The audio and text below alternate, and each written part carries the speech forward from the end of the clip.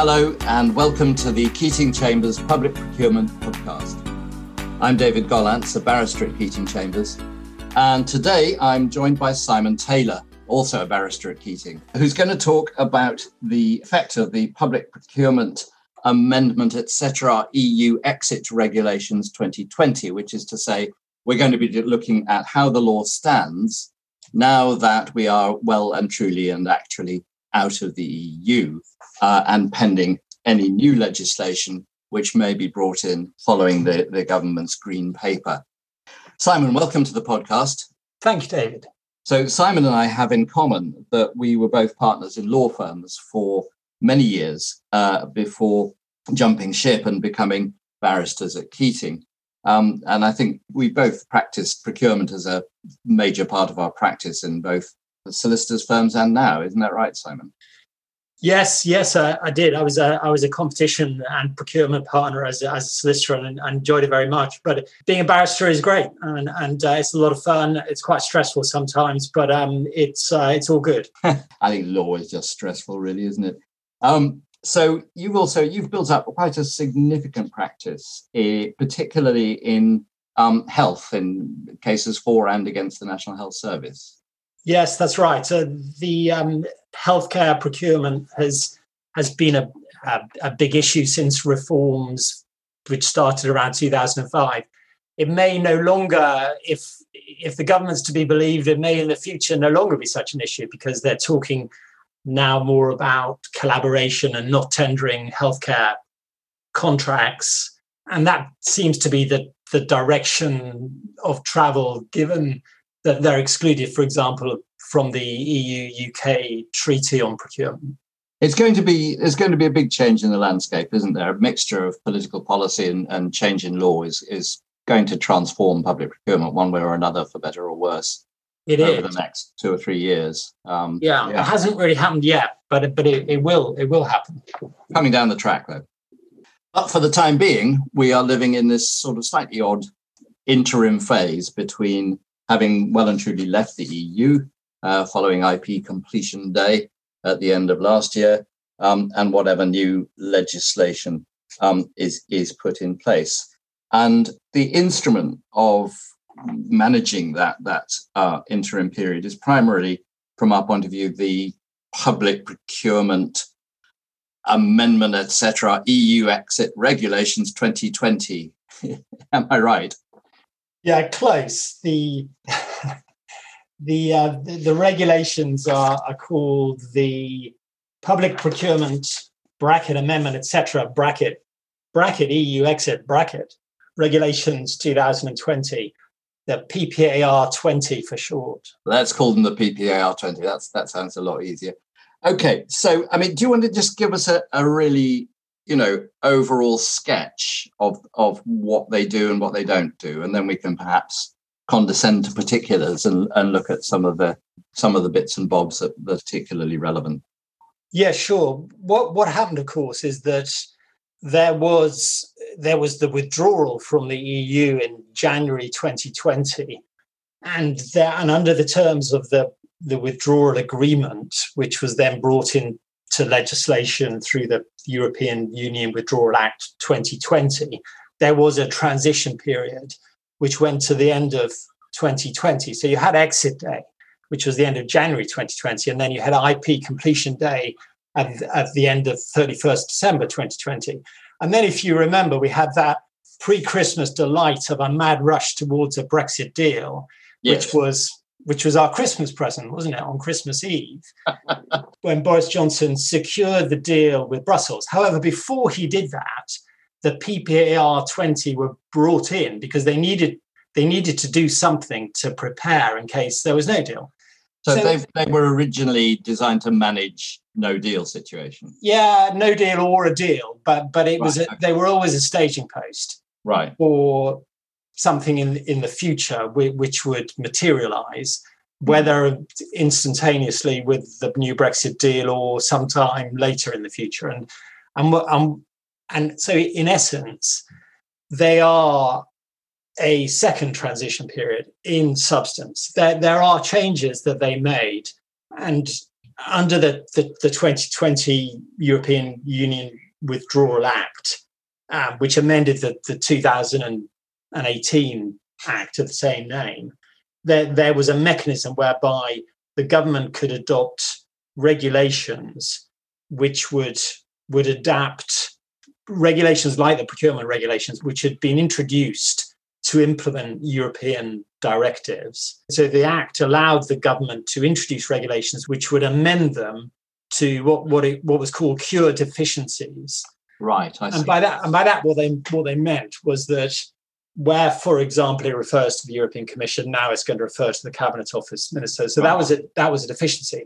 And the underlying premise of all of that was that the raft of European regulations in all sorts of areas, but including public procurement, would be just sort of imported into UK domestic law as at the end of the transition period, at the end of December 2020.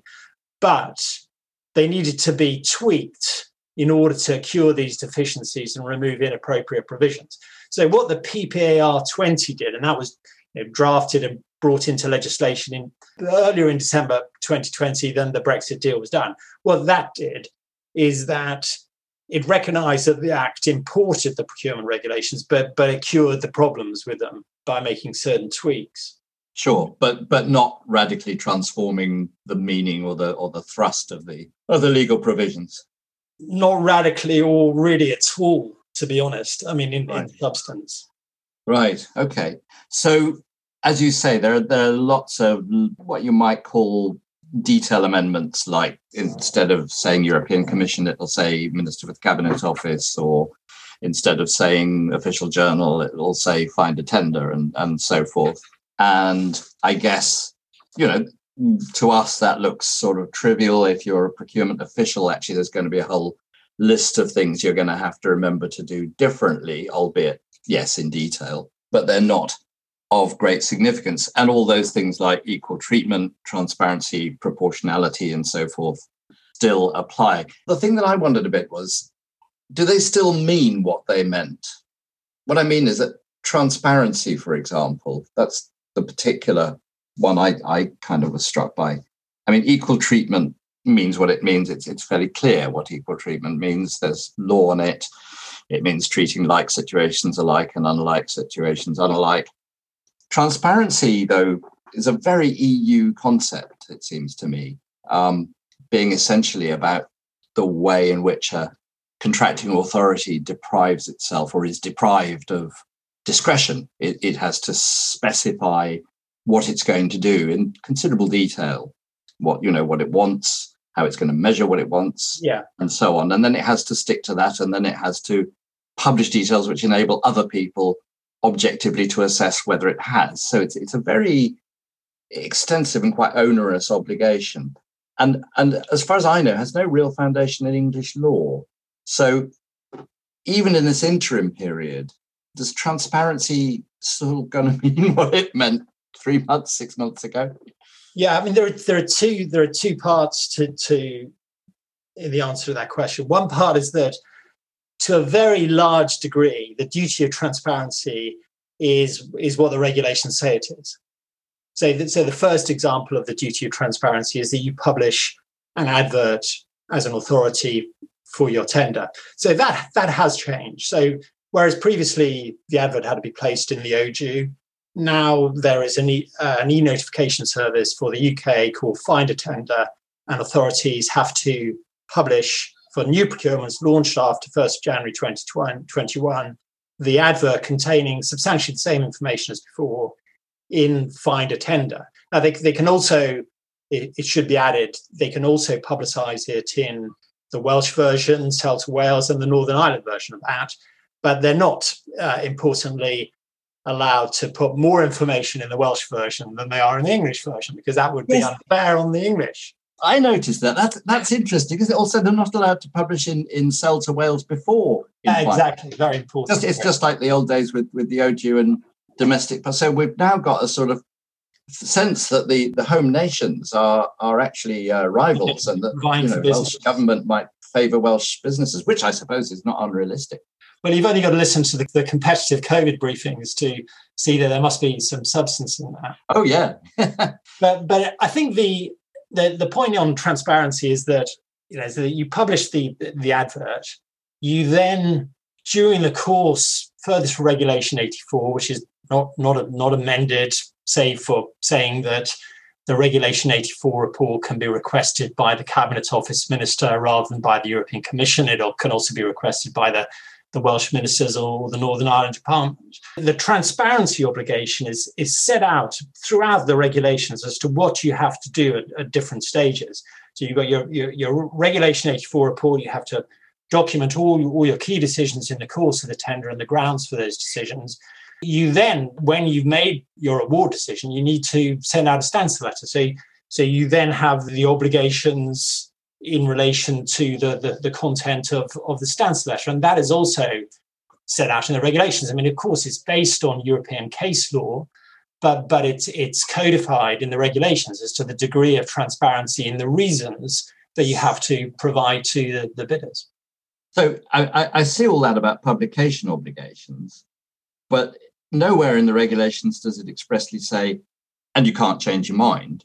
That's an obligation which is imported from case law, isn't it? SEAC and all that law on transparency. So I suppose, do we rely on the idea of retained EU case law then?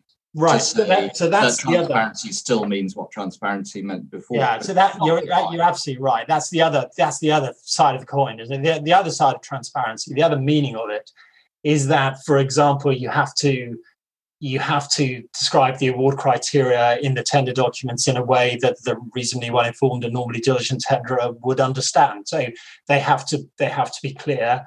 Then you have to, once you've said what you're going to do, you have to do it. You can't change your mind as you said halfway. That's not express. That's imported from case law.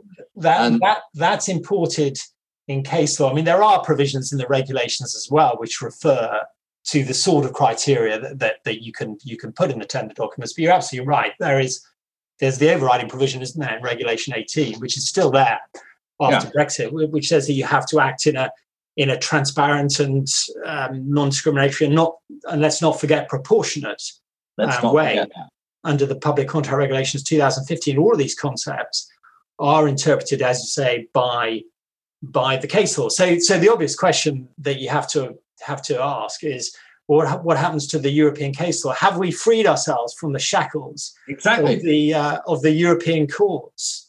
Well, do we have our sovereignty back? What's the answer? So the answer is that we sort of do. It's sort of free. Yeah. The position is, and again, there are regulations on this.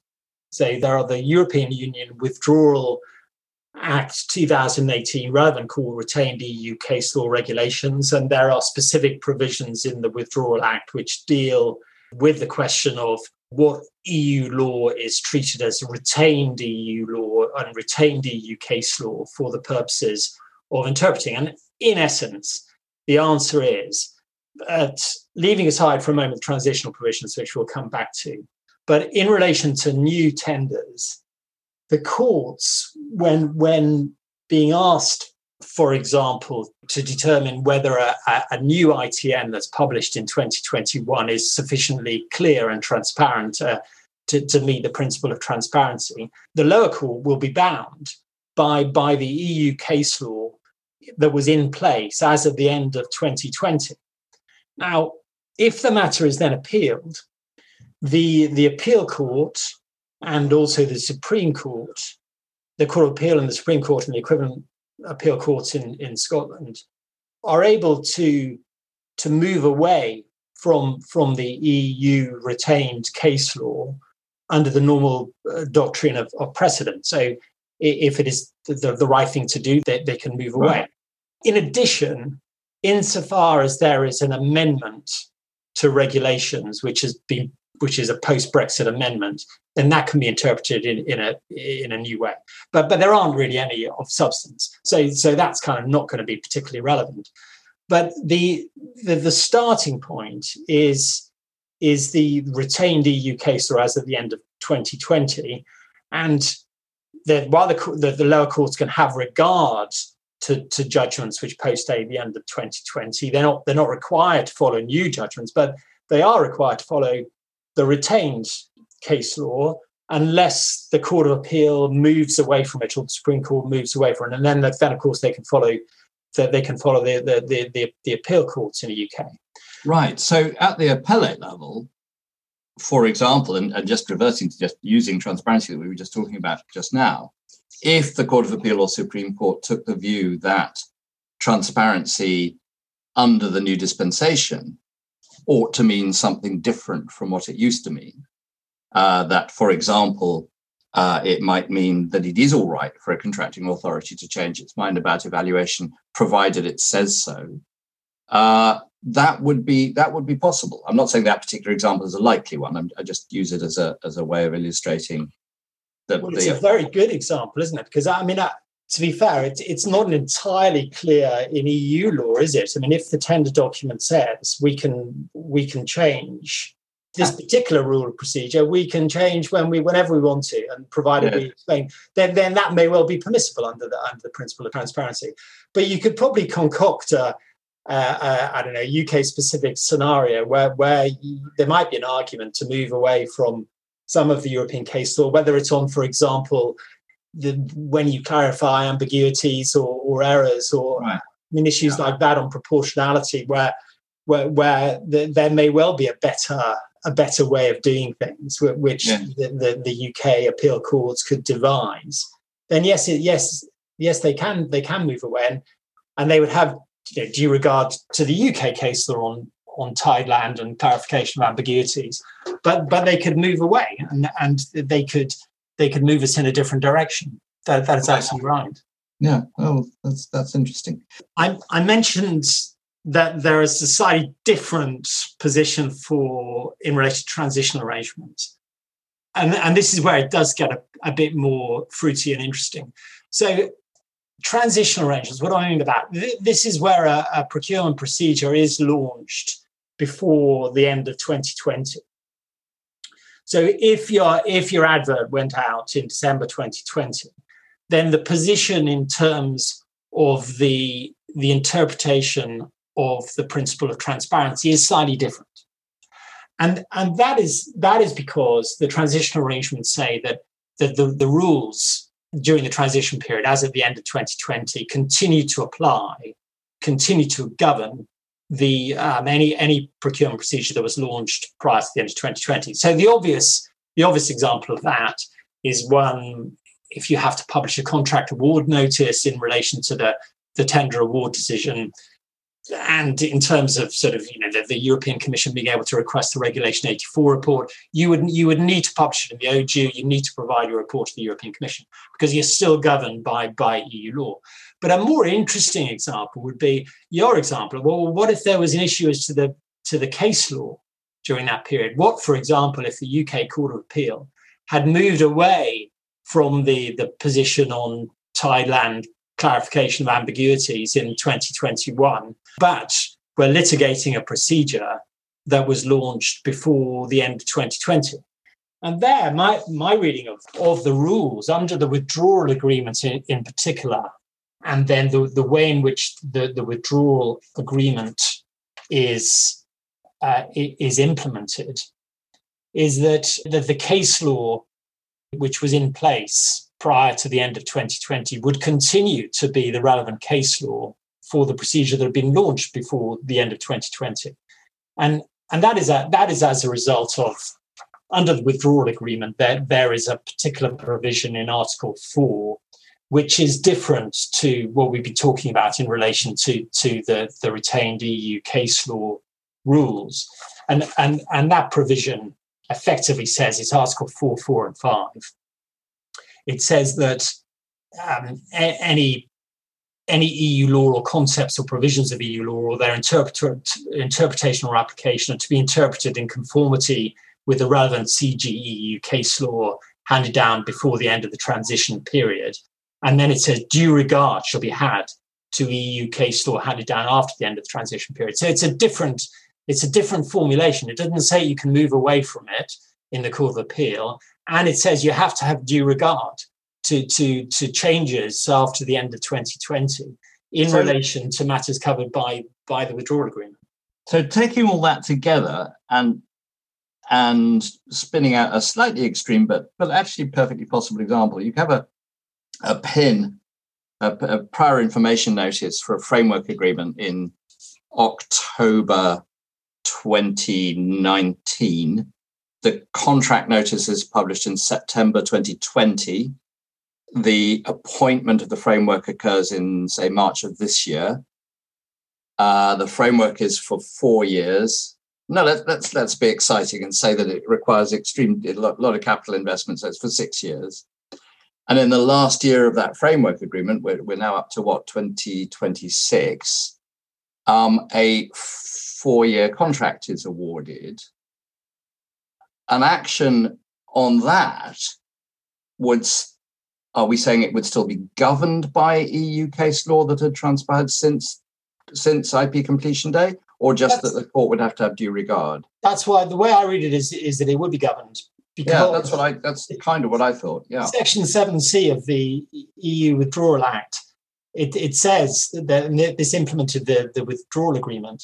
It says that questions on the validity, meaning, or effect of separation agreement law and transitional provisions are separation agreement law, then they have to be decided in accordance with the withdrawal agreement. And the withdrawal agreement says that you have to apply CGU case laws at the end of 2020 and have due regard to cases handed down after that period. So the way I read it, and given that the transitional, as you say, that the transitional provisions apply to framework tenders, but also call-offs under framework. Yeah. So it would be the tender, as you say, it could be 4 years in of a framework agreement.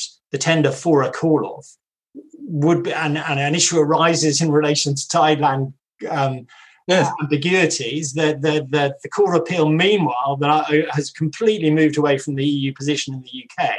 Yeah. But that the EU law continues to apply to that framework and to call-offs under that framework. And even where EU law has moved on, due regard has to be had. So yeah, I think the rules are different in relation to separation provisions, separation agreement laws. So to some extent, we are stuck with two streams of jurisprudence for the foreseeable future. We are, and in reality, in substance, is it really likely that the Court of Appeal or the Supreme Court would really move away from the application of? I mean, the fact is that, as we know, that the TCC has interpreted the European judgments. So we have a body of case law in the UK, mainly from the TCC and some from the Court of Appeal and Supreme Court, which has already interpreted EU law and is generally pretty satisfactory. So is there a particular, given that, and those judgments haven't necessarily been appealed in the past, is there any particular reason why that formulation, which is based on EU principles, would be appealed and changed in the future? No, there's nothing obvious. Maybe not an obvious reason, or indeed any clear reason, but it's not an impossibility. And certainly thinking again with one's green paper hat on, if some of the changes proposed by the green paper as possibilities, such as the establishment of a tribunal separate from the court or anything of that sort would happen, I think it is possible to imagine that the jurisprudence getting, let's say, a little bit more complex than it is now. But it's a possibility. It's not something we can be sure about.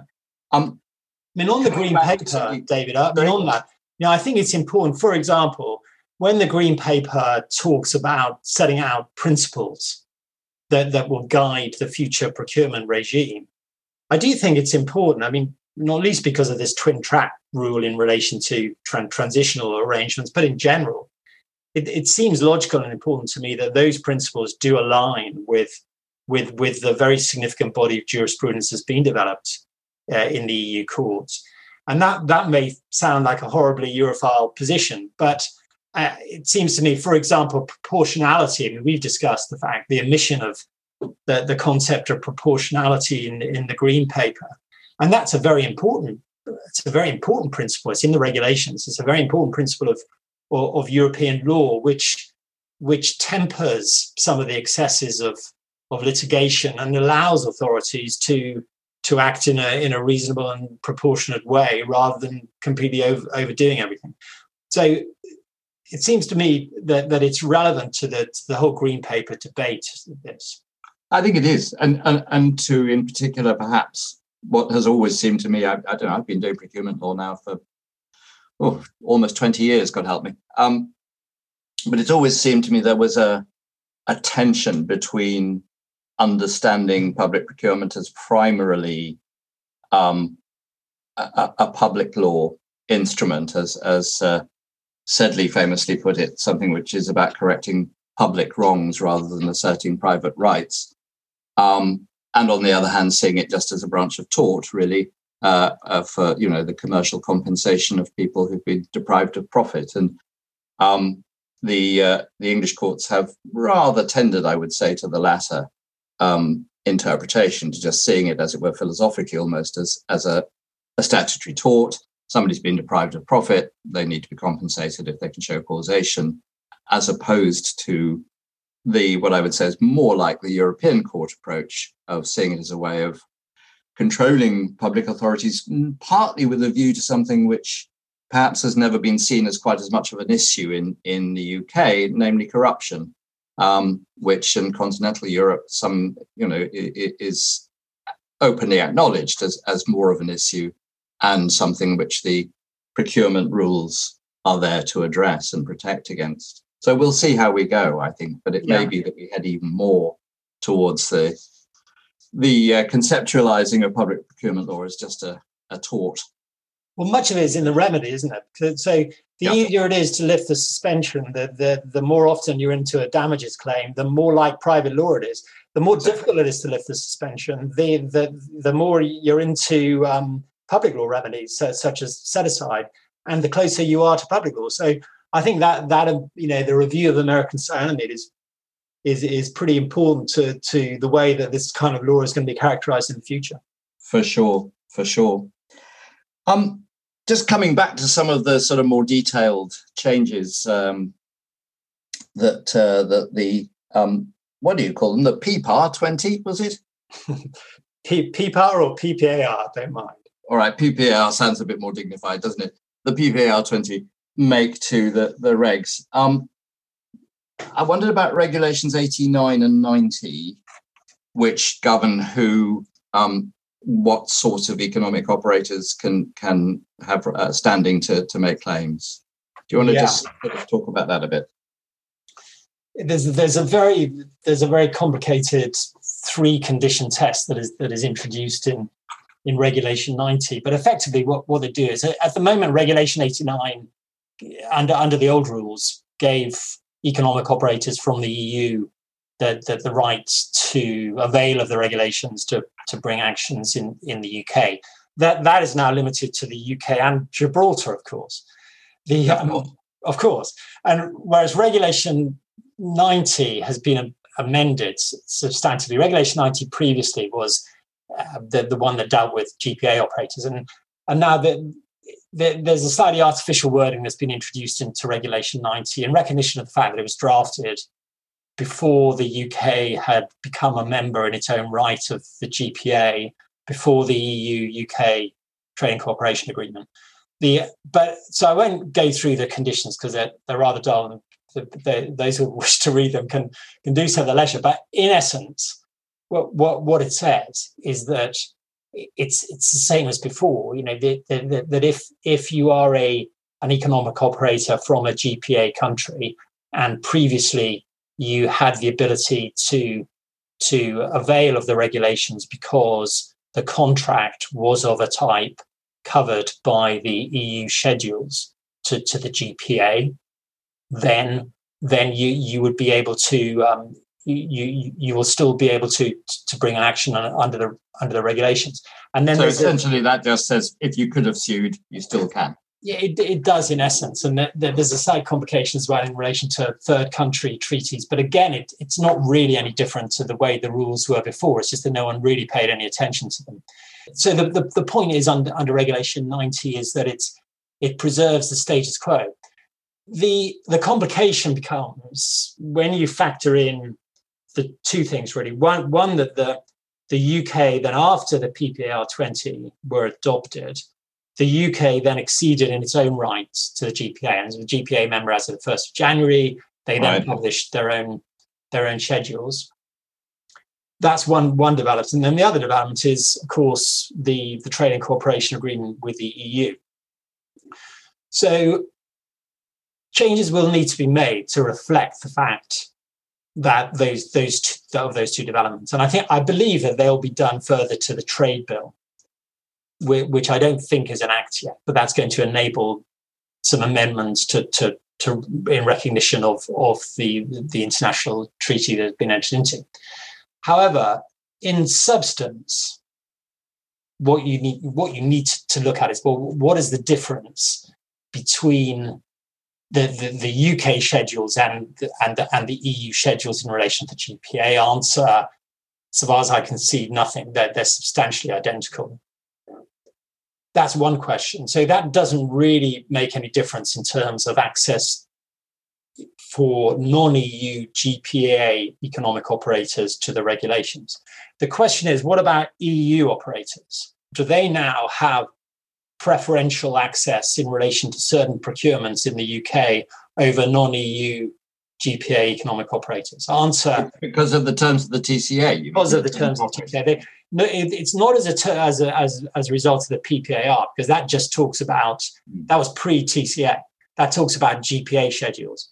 Right. So, but as of the TCA, and given the TCA has been implemented in UK law by the Future Relationship Act, the EU-UK Future Relationship Act, then my reading of it is that insofar as the TCA creates further rights for economic operators in relation to accessing public procurement than the GPA, and it does, and we can come on to explain that, then that means, in essence, that for certain contracts, EU operators will have rights under the regulations, whereas GPA operators won't. Gosh, that's exciting. Now, what that will mean in practice, so give you an example. The GPA schedules for US operators exclude, there's an exclusion for subcentral authorities. Right. So that means, and I'm not sure this has ever arisen in a case, but that means if you've got a local authority procuring a contract and you've got a US operator bidding, then they won't technically have the right under the regulations to bring an action. Now, they might, if they were discriminated against, they might bring an action, a JR or some other sort of action, but they wouldn't be covered because the GPA schedule doesn't cover subcentral contracts. And the reason for that, of course, is that EU operators don't get any access to US subcentral contracts. Sure. So in that circumstance, you have a situation where you've got an EU operator which is bidding, and they can sue under the regulations, but the US operator couldn't. And in reality, these operators all established subsidiaries in the UK to bid. So whether it will make any difference in essence, I'm not sure. But there are some distinctions, and we can talk about those briefly, although it is sort of diving into the detail. Well, I think we should, because certainly for my part, I sort of quickly realised at the beginning of this year that we are going to have to get to know the TCA, at least insofar as it is, impacts public procurement, and it does. I have heard, I don't know how reliably, that originally the UK didn't want to include any terms about public procurement in the TCA, but they had to, and that it was done rather late on in the negotiations, which may perhaps explain some of the features of it. But yeah, I think one of the things that's going to happen is that public procurement lawyers are going to need to have much more regard to the treaties which, as it were, underlie the trade. It's not just going to be a question of looking at the regs or the directives anymore. It's going to be a question also of looking at the status of a potential claimant, whether the trade agreement that's relevant confers more or fewer rights, and so forth. So do you want to talk a bit about the TCA program? Yeah, just talk about two examples of this. One is that It's perhaps a little known fact that the GPA schedules don't cover light touch regime services. So under the regulations and the directives, healthcare services historically, but also education services and legal services, tenders, etc. Light touch regime services are subject to a slightly lighter regime, but they're not covered by GPA schedules. So again, taking our example, and these healthcare services contracts can be quite large. I mean, on a large healthcare service tender, a US bidder bidding with a US entity would not have rights under the regulations as a GPA economic operator. Now, under the EU treaty, under the TCA, what it effectively does is it gives reciprocal rights between UK and EU operators to public procurement, and it imports the GPA rights. So that's a given. So whatever's in the GPA schedule, you have a right to. Right. But then it adds certain things. So one of the things it adds is the light touch regime, with the exception of healthcare services. So this, I think, is an important development. And I don't know how much publicity that this has had, but in the past, one of the difficulties that the NHS has had, NHS England, when choosing whether or not to go out for tender for healthcare services contracts, is weighing up how far they had to under EU law, and it was a problem because the regulations covered healthcare tenders. They were generally above threshold, albeit a large threshold, and generally they had to go out to tender. What this treaty does is it removes healthcare services and administration services in relation to healthcare from the scope of the coverage of the reciprocal procurement obligations. And they're not covered by the GPA either. So they're not covered by the regulations as amended, and they're not covered by the TCA. Now, just to be clear what I mean by this, they are still covered by the regulations. So UK authorities, until the regulations are amended, and I've no doubt they will be quite soon, a UK authority still has to tender for light touch regime services. This is about who can sue them when it all goes wrong. Right. And the GPA economic operator, they can't. The EU economic operator can, but not in relation to healthcare services. So that's one example where you've got three layers. There are some things that the UK operators can sue on under the regulations. There are some things that EU operators, and then there are other things that the GPA operators can. One of the complex bits of the relationship between the TCA and the GPA, and indeed the existing regulations, in this case the utilities regulations, seems to be the position of privatized utilities, whether they are treated as contracting entities, contracting authorities, or not. And in particular, what about those utilities which applied for and received exemption from the utilities regulations under the EU dispensation, which said that if you were exposed to competition, then you might not be treated as a contracting entity. Is there any clarity around that? Well, there is a bit, David, in that the PPAR 20, of course, they amend the utility regs as well as the public contract regs.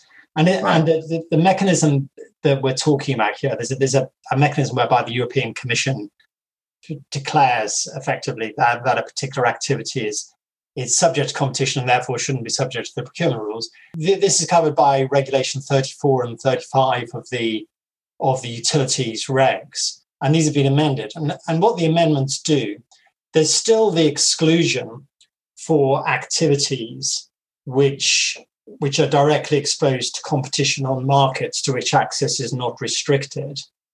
And the specific exclusions that have been granted already by the European Commission are still valid.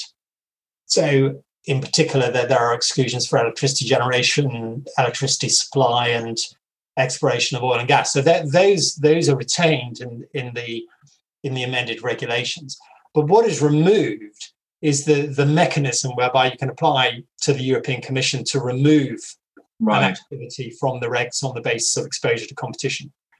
And it's just been deleted. It hasn't been replaced by, which you'd expect, by another mechanism whereby you can apply to the Cabinet Office Minister. It's just been removed. And is that because of the provisions of the TCA, do you think, which do seem to be potentially to catch privatized utilities if they are public undertakings, I think it is. And this again is in the annex. If they've got special and exclusive rights.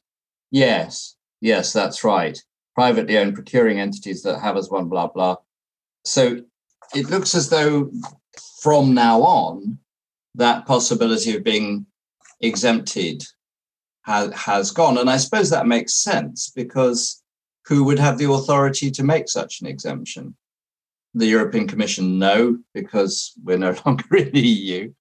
And you wouldn't expect it to be purely a national matter, because this plays into international obligations.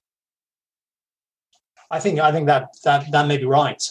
So if you've got your exemption in, you're laughing, and if you haven't, then you may be in trouble. But I think that probably the point to bear in mind with this treaty is that it was cobbled together in haste, and yes. I'm sure there are many issues in this treaty which will be the subject of ongoing review, and that may very well be one of them. For sure. So we'll be podcasting on a 6 monthly basis for the rest of our professional careers. Excellent. I think we've covered most of the ground that I had in mind that we might. I don't know whether there are things, Simon, that you think we haven't covered that we should. I mean, there are one or two oddities in the changes that are perhaps worth referring to, because they do come up. They do come up a lot, and one of them is, it's not so much an oddity, but the Regulation 84 reports. If you remember, you've still got a position whereby they have to be filled in, but they only have to be provided to anyone if the Cabinet Office Minister asks for them. And you sort of wonder, well, what is the point of the Cabinet Office Minister asking for them? What's the Cabinet Office Minister going to do about it?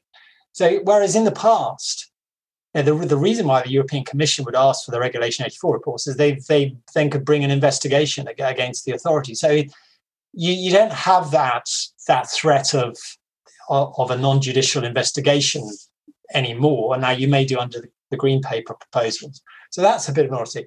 The other one I thought was a bit odd was in relation to abnormally low tenders. So there, and this perhaps reflects the fact that this was a very contentious issue right up until the end of the negotiations of the Brexit Treaty, but it's the issue of state aid. Yes. So under the abnormally low tender regulations, under the old rules, the presence of state aid, which couldn't be justified under the European Treaty, was a consideration for abnormally low tender reviews, and could be a basis for excluding a bid based on abnormally low tender. That reference has been removed in the PPAR 20, so it's no longer a basis for a possible removal or a possible elimination of a bid, which is very odd when you think about it, given that it was always going to be clear that the UK was going to be subject in one way or another to WTO rules, and so there is subsidy control under the WTO rules, and there are now reciprocal obligations in relation to subsidy controls under the TCA. So interestingly, the TCA does refer in the procurement context to subsidy being a potential consideration for abnormally low tender. So I think at least in relation to EU economic operators, it effectively reintroduces this as a potential consideration. And it's logical, isn't it, that it would be a potential consideration, given that there is now an albeit very substantially weakened subsidies regime. Yes. Then it does make sense that if there's any risk that a public body could take back a subsidy that's been granted which contravenes the subsidy regime, that would be relevant to an abnormally low tender review. So I think it's a bit of a watch this space, but certainly the regulations are a little unsatisfactory in the way that they've just removed any reference to subsidies. One other point perhaps of interest is that under the regulations, and this is Regulation 56 of the PCRs, the authority is able to decide not to award a contract to the most economically advantageous tender if they are in breach of certain international treaties relating to environmental, social, labour law. Now, those international treaties, the list of international treaties, is a list which has been ratified by the EU. So going forward, the way the amendment works is that the Cabinet Office Minister is able to de-ratify treaties, so is able to take treaties off the list. Potentially could add treaties as well, though that perhaps is less likely with this government. But what's interesting as well is that the Welsh ministers and the Northern Ireland Department have retained a right of veto over any de-ratification of one of these treaties. So I thought that was, again, an interesting example of exercise of devolved powers. There are really two sort of themes here, aren't there? They're all the kind of detailed changes or amendments or bits and bobs, as it were, which, as I think I said earlier, seem a bit trivial to the lawyer, but maybe more significant to the procurement official who's, making sure that they've got all their processes in apple pie order. And then there are the sort of rather larger themes, which are about things like the meaning of transparency, the applicability of EU jurisprudence before and after IP completion day, and the sort of the influence of trade agreements, or the interplay, as it were, between trade agreements and our regulations. And then, of course, it's all going to be thrown up in the air and changed sometime in the autumn if the government lives up to its timetable and introduces its new legislation. But for the time being, we are all going to have to keep up with this sort of interim situation. And who knows, it may last rather longer than it's intended to. Interim situations often seem to do that. And interestingly, the under the PPAR 20, and this is just an aside, if nothing happens, then the only operators who'll be able to sue under the regulations will be UK and Gibraltar economic operators, but plus EU economic operators as a result of the Trading Cooperation Agreement. But GPA operators, there needs to be something needs to change, because at the moment, Regulation 90 ceases to have any effect in December 2021. But that is going to need to be addressed, obviously, because now the UK is a member of the GPA. Right. So any GPA operators listening to this, or those advising them, get yourselves established in Gibraltar. Quick quack. I'm sure you'll be extremely welcome. Simon, thanks very much for taking the time to pick our way through the thorny and winding path of the interim law. And I hope that those listening have both enjoyed it and found at least some of it helpful or profitable in clarifying some of the less clear aspects of the current situation we're in. Let me close by plugging our other public procurement podcasts. So we've got 3 which deal with various aspects of the Green Paper, and by encouraging you to listen out for our future podcasts.